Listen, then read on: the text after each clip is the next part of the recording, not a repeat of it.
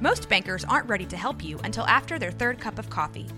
But with Central National Bank's after-hours service, you don't have to wait for the bank lobby to open to get help.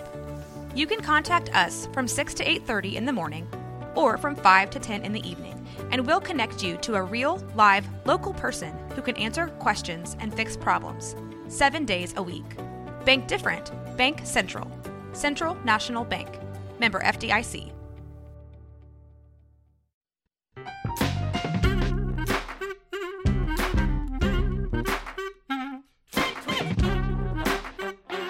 I'm Austin Meek with Waco Business News, and you're listening to Downtown Depot, where we track the ins and outs of Waco business. My guest today is Peyton Bryce, aka Prescription. We talk about his roots in West, how he's connecting Waco's hip-hop scene, and his new record, This Is Change, that dropped this week.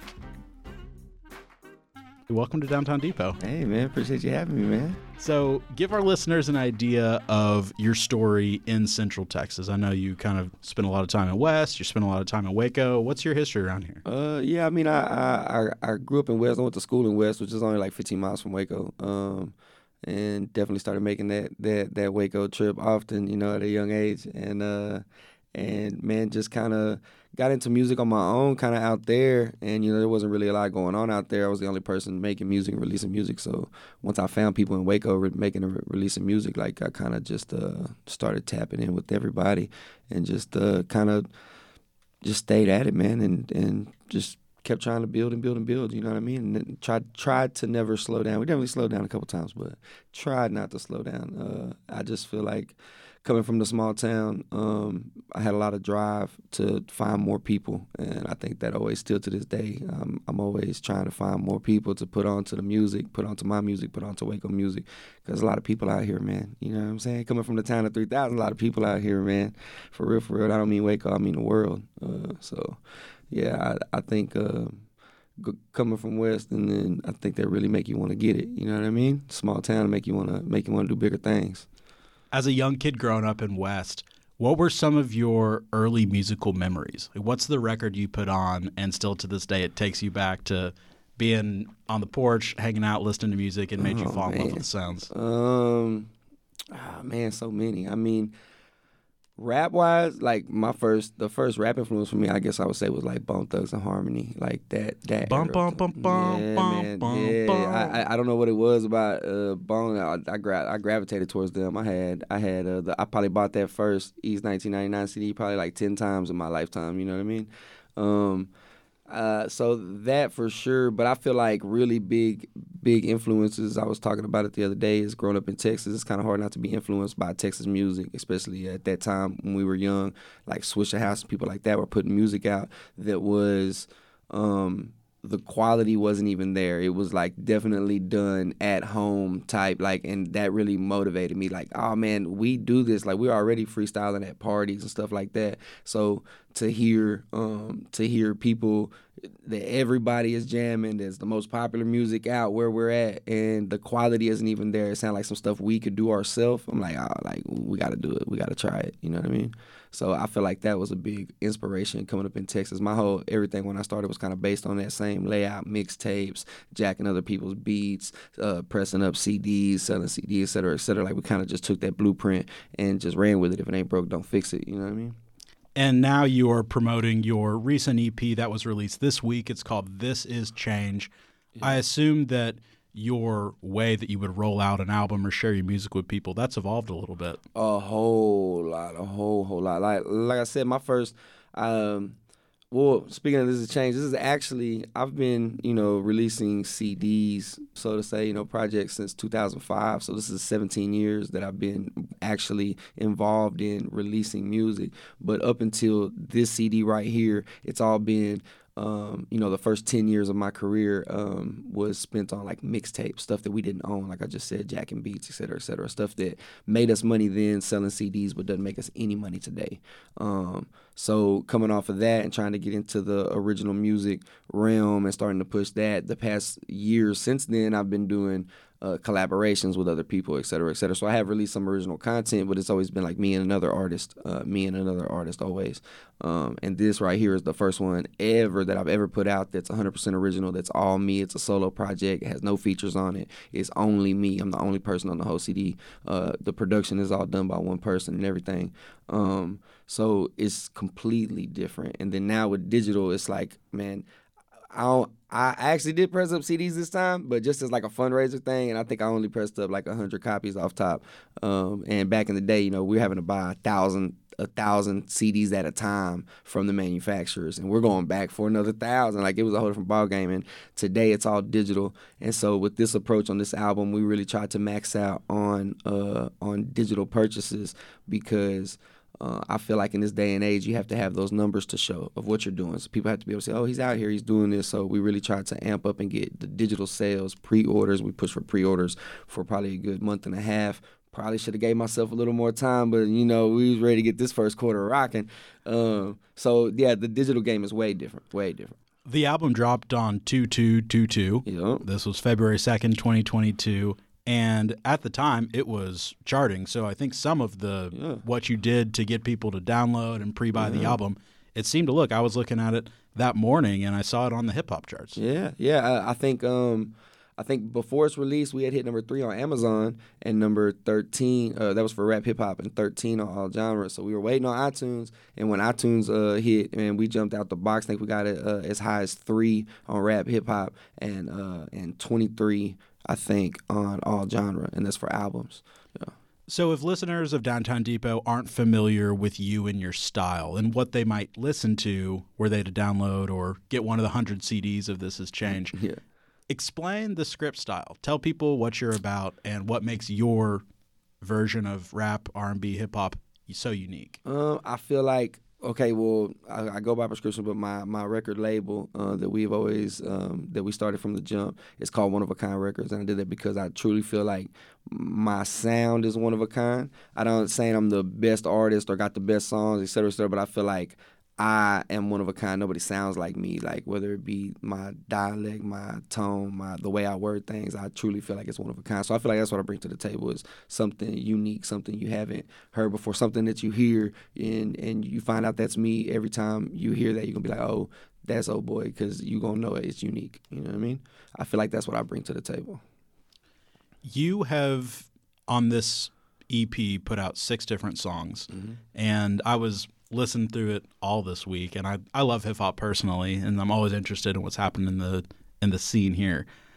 One of the songs on the title track, This Is Change, you're talking about ducking distractions. Yeah. What are some of those distractions for you? What are you referencing in that? Is this like a COVID anthem? Is this just like a life in general anthem? Man, all kinds of distractions, in the life we lead and make music. We stay on the go, we stay on the road, we stay away from home, we stay busy, we stay, there's tons of things that distract us from tons of things that probably should be putting our energy and efforts towards. So many people in my life get neglected, so many, all kinds of things, bro, because of distractions. And so many bad decisions in my life came from distractions. And, I just feel like there's so many distractions. I'm always ducking a distraction, always. I'm not even going to pinpoint one because everybody got their own distractions. I feel like I left it like that so it's universal for everybody. So you could put whatever your distractions are in your mind in that point in time because everybody got distractions, man. Another favorite track of mine on the record is Twin Flames. Oh, yeah. And I can say with pretty strong confidence that you are the only musician to ever rhyme Swishergram with Enneagram, the ancient Jesuit personality test. Yeah. So you've been doing some introspection over these last couple of years. Yeah, for sure. There's been a lot of growth. Just like in the This Is Change track, I say growth and all that stuff like that. Growth is a huge part of what's going on. And without diving too deep into it, if you know anything about a twin flame, with that comes a lot of growth. And so just underlying theme being changed throughout the whole project, it for sure has been a crazy road these past couple years, for sure. Help me understand the Waco hip-hop scene, both in 2022 and historically, because before I moved to Waco in 2015, I assumed this was a red dirt country town just like everyone else, and maybe it's just been in the last 7 years, but it seems like there is a very frothy hip-hop scene in Waco, and particularly with jazz influences. Maybe some of that's coming from students at McLennan. But what's the history of Waco rap, and where are we headed? Man, Waco Rap started very, very, very long time ago. We did a documentary with Lindsay Lippman. Shout out Lindsay Lippman, about Waco hip hop. It actually won a Telly and a SCA. And this is the Blood, Sweat, and Beats. Blood, Sweat, and Beats, yeah. And that right there, we went all the way back to the breakdancing days, in the late '80s and early '90s, and touched base on different acts that helped pioneer things around here. And one of the ones that me growing up, when I was out here, one of the ones that I first saw and that helped me a lot, knowledge-wise, was Hustler E, who is from Waco and was one of the first people to ever film a movie from here. Waco Kane, shout out Hustler E, man. Waco Kane is a classic. And I just, there's been a scene here. I feel like there wasn't always a access for that scene to do things. Like, take for instance, I throw a lot of events now, and back in the day, it was almost impossible to throw events. We were having to pay $1,500 just for the venue, just to get the event a location on top of everything else we had to do. So they were really putting us in a corner where it was impossible for us to throw events. And now that definitely has changed. Shout out people like Keep Waco Loud that have really sparked a change around here in the past few years. I had Lindsay Lippman on Downtown Depot sitting in that same seat just before that documentary came out, and she told me something that has stuck with me since. But apparently when Lindsay was growing up in the 80s in Mejias, where she was from, and forgive me if I'm butchering this, Lindsay, but apparently the parents petitioned, I guess it was Charter or AT&T, whoever the cable company was, to get rid of MTV because that was where all the bad, evil stuff was. But the cable packages still had BET and it had CMT, the country music channel. So there ended up being this generation of people like Lindsay who never got into grunge. They never got into all the 90s stuff everybody was listening to, but they grew up loving hip-hop and they grew up loving country music. Yeah. And there's a lot of fusion in that here. And you have that song Trunk Sang that is basically like a country anthem with hip-hop. Yeah, I mean, well, like I say, coming from West, we in the country. Texas in general is a whole lot of country here. So, and Charlie has a very country sound. Trilly has a very country sound. Everything about that track, shout out Almari on the beat, everything about that track just had a country, kind of churchy influence to it, which is how their music is heavily influenced. And I feel like the South, I like the South sound. We don't always stay in the South sound, but the South sound is amazing. There's a whole lot of that mashed together country hip hop that's actually began to be a really, really popular genre, taking it further even more on the country side. You got artists like Jelly Roll and people like that who are breaking records. He just performed. He was a rapper, and now he's making music. He just performed at the Grand Ole Opry. You know what I mean? Like, you're breaking down barriers because of the way that the music is blended together. And shameless plug, I actually have a song with Jelly Roll. It's called Doobies and Dirt Roads, and it's available now everywhere. You know what I mean? But yeah, the mash together is nice, man.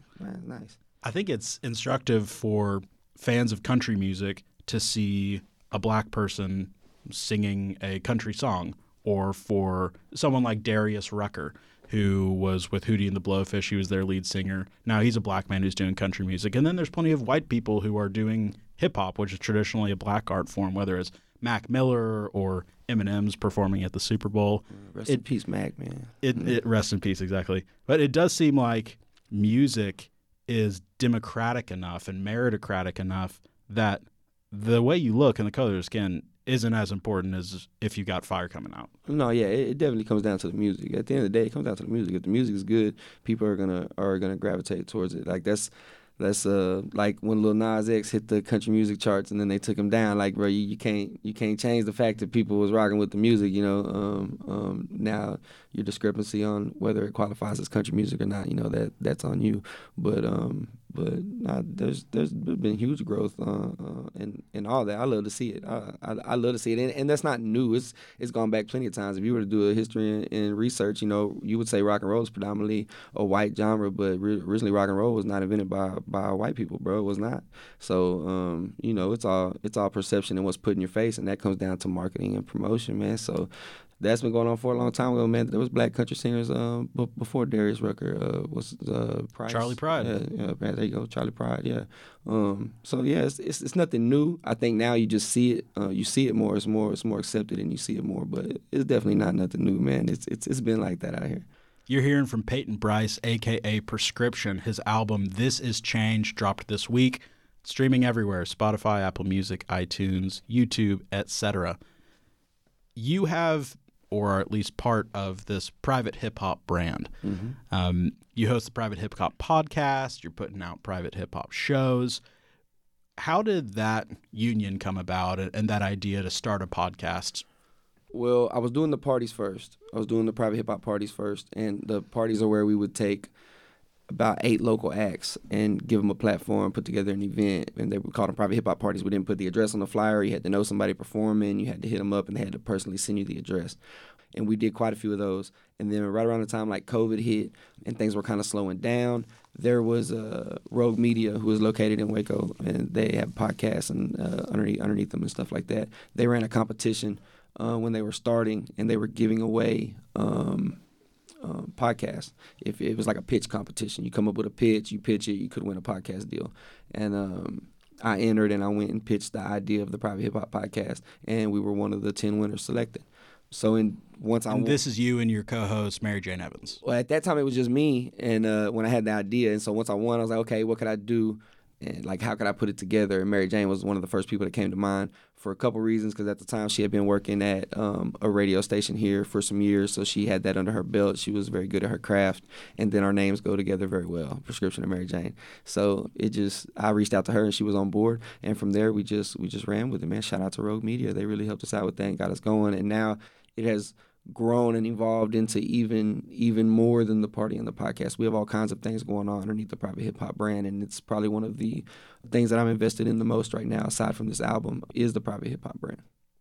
What would people hear if they tuned into the podcast? It depends on what day you tune in. So all our content is released on all platforms. Like the podcast come on every platform, Spotify, et cetera, et cetera. But our main platform, I would say, is YouTube, because we have a visual behind our podcast. So on that same YouTube channel, we have the podcast, which are usually about 40 minutes, interviews with people, and that we have real questions, and then we play games and stuff too. But then we also have music reviews live on there twice a week. We have recaps from events we go to. We go to events with mics, and we do short interviews with people at events, and we post that as well. So we're really just doing media coverage and everything. We're posting all kinds of stuff underneath the Private Hip Hop brand, and all those kind of have their own things going, like the music reviews, the podcast, they're all separate, but they're all on the same channel. And I feel like YouTube is really what we're trying to build the most with that brand. So it is available everywhere, though, Spotify, and like I say, and everywhere else. So if you're listening and you listen to podcasts on an audio platform, you can still get it. But YouTube, that's where we're at the most, man. I went to one of your private hip-hop shows at a biker bar in Belmead called Rockies. Yeah, shout out Rockies. You had brought in Devin the Dude, who is a famous Houston R&B star. And, I mean, we're talking Andre 3000, Snoop Dogg. He's done it with everybody. Everybody. And I was just so impressed being at this show. And maybe it's because it was my first one since COVID, and I was finally getting to be around people and hear live music. But Prescription and Friends opened up for Devin the Dude. And what I was referencing earlier, this jazz fusion, you were up there with saxophonists and pianists, and some of them stuck around and played with Devin the Dude too. That was just an incredible melting pot of experiences for me, and I really appreciated that you put that on, because it was showcasing hip-hop in a different way. It was showcasing hip-hop at a biker bar, where a lot of the people who probably normally go to Rockies aren't there listening to Devin the Dude normally.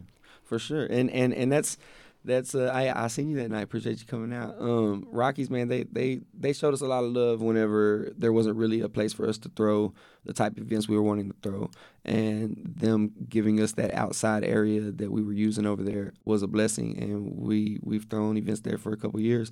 And the Devin show, it was one of my favorite shows. I talked about it the other day. It goes on my list of one of my favorite shows because of a few things. The show was live, of course, and the Prescription and Friends, like you said. But Devin as a person was, like, amazing, bro. Like, he hung out afterwards and ate cake with us. And the next day he had an hour interview, and he stayed for, like, 5 hours. Like, he's just a awesome person, bro. His energy was amazing. So it was a real great experience. But opening up for him with the band was live. It was real dope. Shout out to everybody who's involved in the band. You say jazz, I'm pretty sure you're talking about Saxy Gerald with those sax up there, my boy Mike with the trumpet, and we had Sean on the keys, Torvis on the drums. We had Shiree singing. my boy Nick, Ben Atkins. We're really a big collective up there. And I like to do the hip-hop with the live music because to me, I'm not going to say people don't give rap a chance, but you get a whole different kind of chance when you're on that stage with a band because live music resonates with people a little bit different. So I love performing with the band Prescription and Friends. I try to do it as much as possible. I'm hoping to get in a live album recording this year, and I'm probably still going to sneak out that the exact show you're talking about, we filmed an EP, or we recorded an EP audio-wise of the band playing with Devin. And release the tapes. I know Let's go. he wants it. I know that's why he brought it up. I want people to hear this because even if you think that you don't like hip hop or you don't like rap, you would hear something like this and say, "Whoa, that sounds a lot more like poetry and beautiful music together." Yeah, I love it. It brings a different element, and we're gonna release it. It's coming this year. It'll be a teaser for the album recording, and it's 7 tracks, and the last one is Lackville 79 with Devin the Dude and the band, and fire, man, fire. I do think that more hip-hop artists should move toward having a live set with them because I love hip-hop. I've been to a lot of shows, and I remember going and seeing GZA one time from the Wu-Tang Clan. Right. And it's just him with a microphone and moving his arm up and down.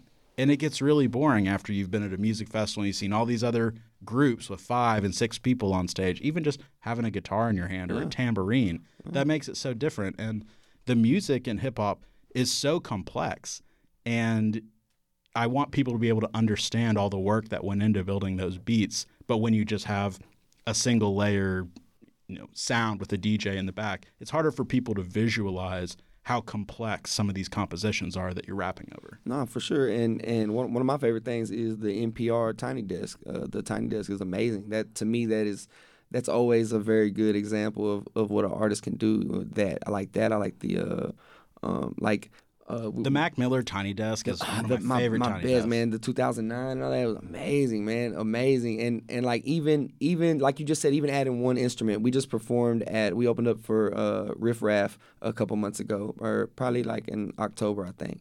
And he performed. And all he had added to his was one electric guitar. He had one dude on stage on electric guitar just adding riffs to every song. And, man, the energy, nuts. Like, it adds so much to the show, man, live music. I'm a big supporter of live music, man. If you haven't seen Prescription and Friends and you get the chance to come see us, man, come out, man. I truly feel like you will enjoy it, man. And you got that one song on the new EP, I think it might have been Reassurance, where it sounds like Carlos Santana's in the background. My guy. So shout out my cousin. He's the only person besides C. Walker who produced on that album. His name is Hunter Drake. He's I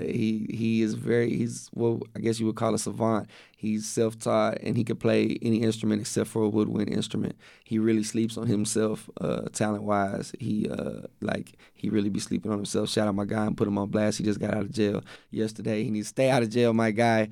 Man, he's super, super talented, man. He has no idea how talented he is. And he's actually been featured on many of my tracks that have accolades, like the Jelly Roll track and other tracks like that, like he's been a part of. So a lot of what I have accomplished, he's accomplished. He's on this EP, et cetera, et cetera. Like, as long as I keep including him, I feel like his resume is building just like mine. So I'm hoping that his studio musician business can take off soon because he definitely is talented. That's amazing. Comparing to Carlos Santana one more time, so I can quote that. You know what I mean? So 10 years from now, This Is Change is just a footnote on all the accomplishments that you've done.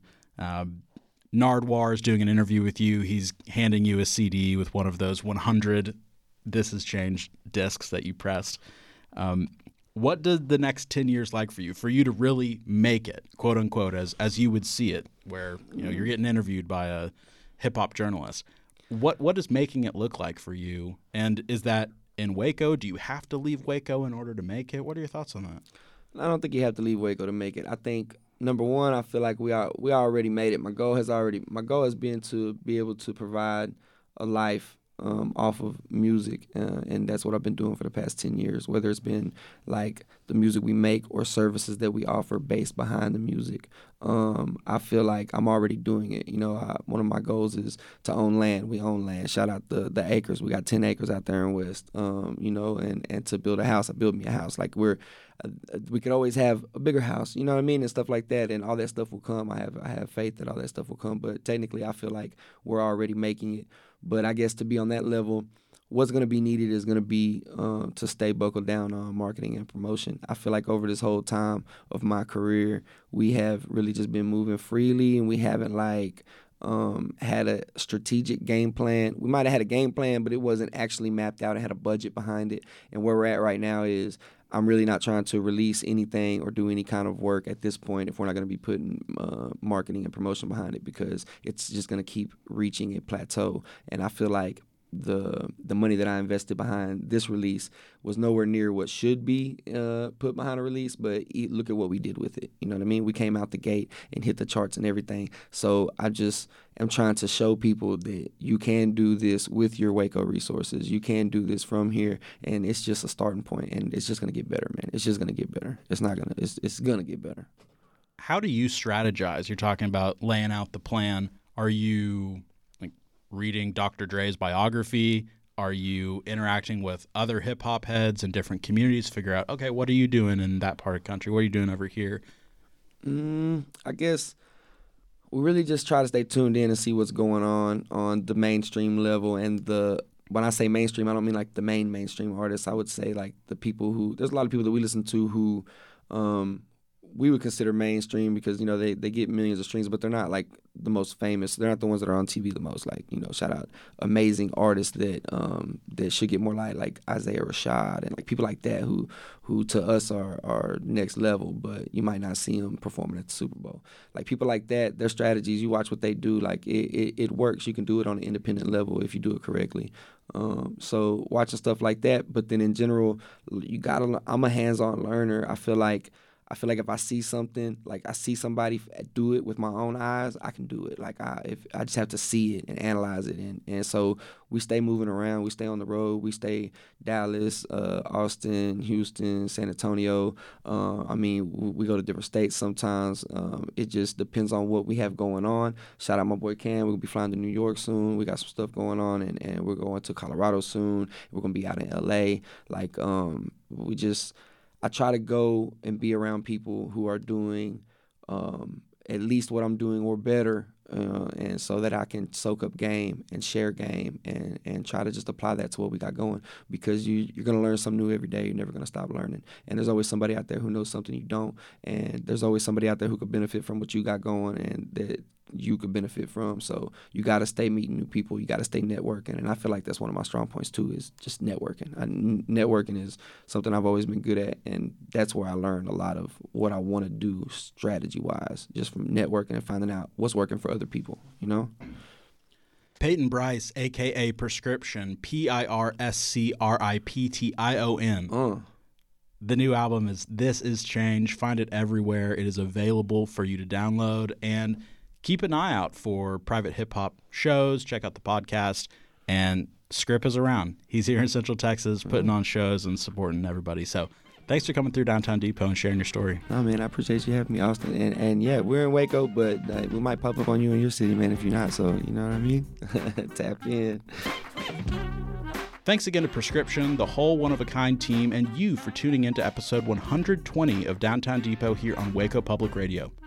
Find me on social media in between episodes at Waco Business News, and tune back in on Friday, February 18th for another conversation with an inspiring small business owner, civic leader, or engaged citizen sparking Waco's revitalization. I'm Austin Meek, and you've been listening to Downtown Depot, where we track the ins and outs of Waco business.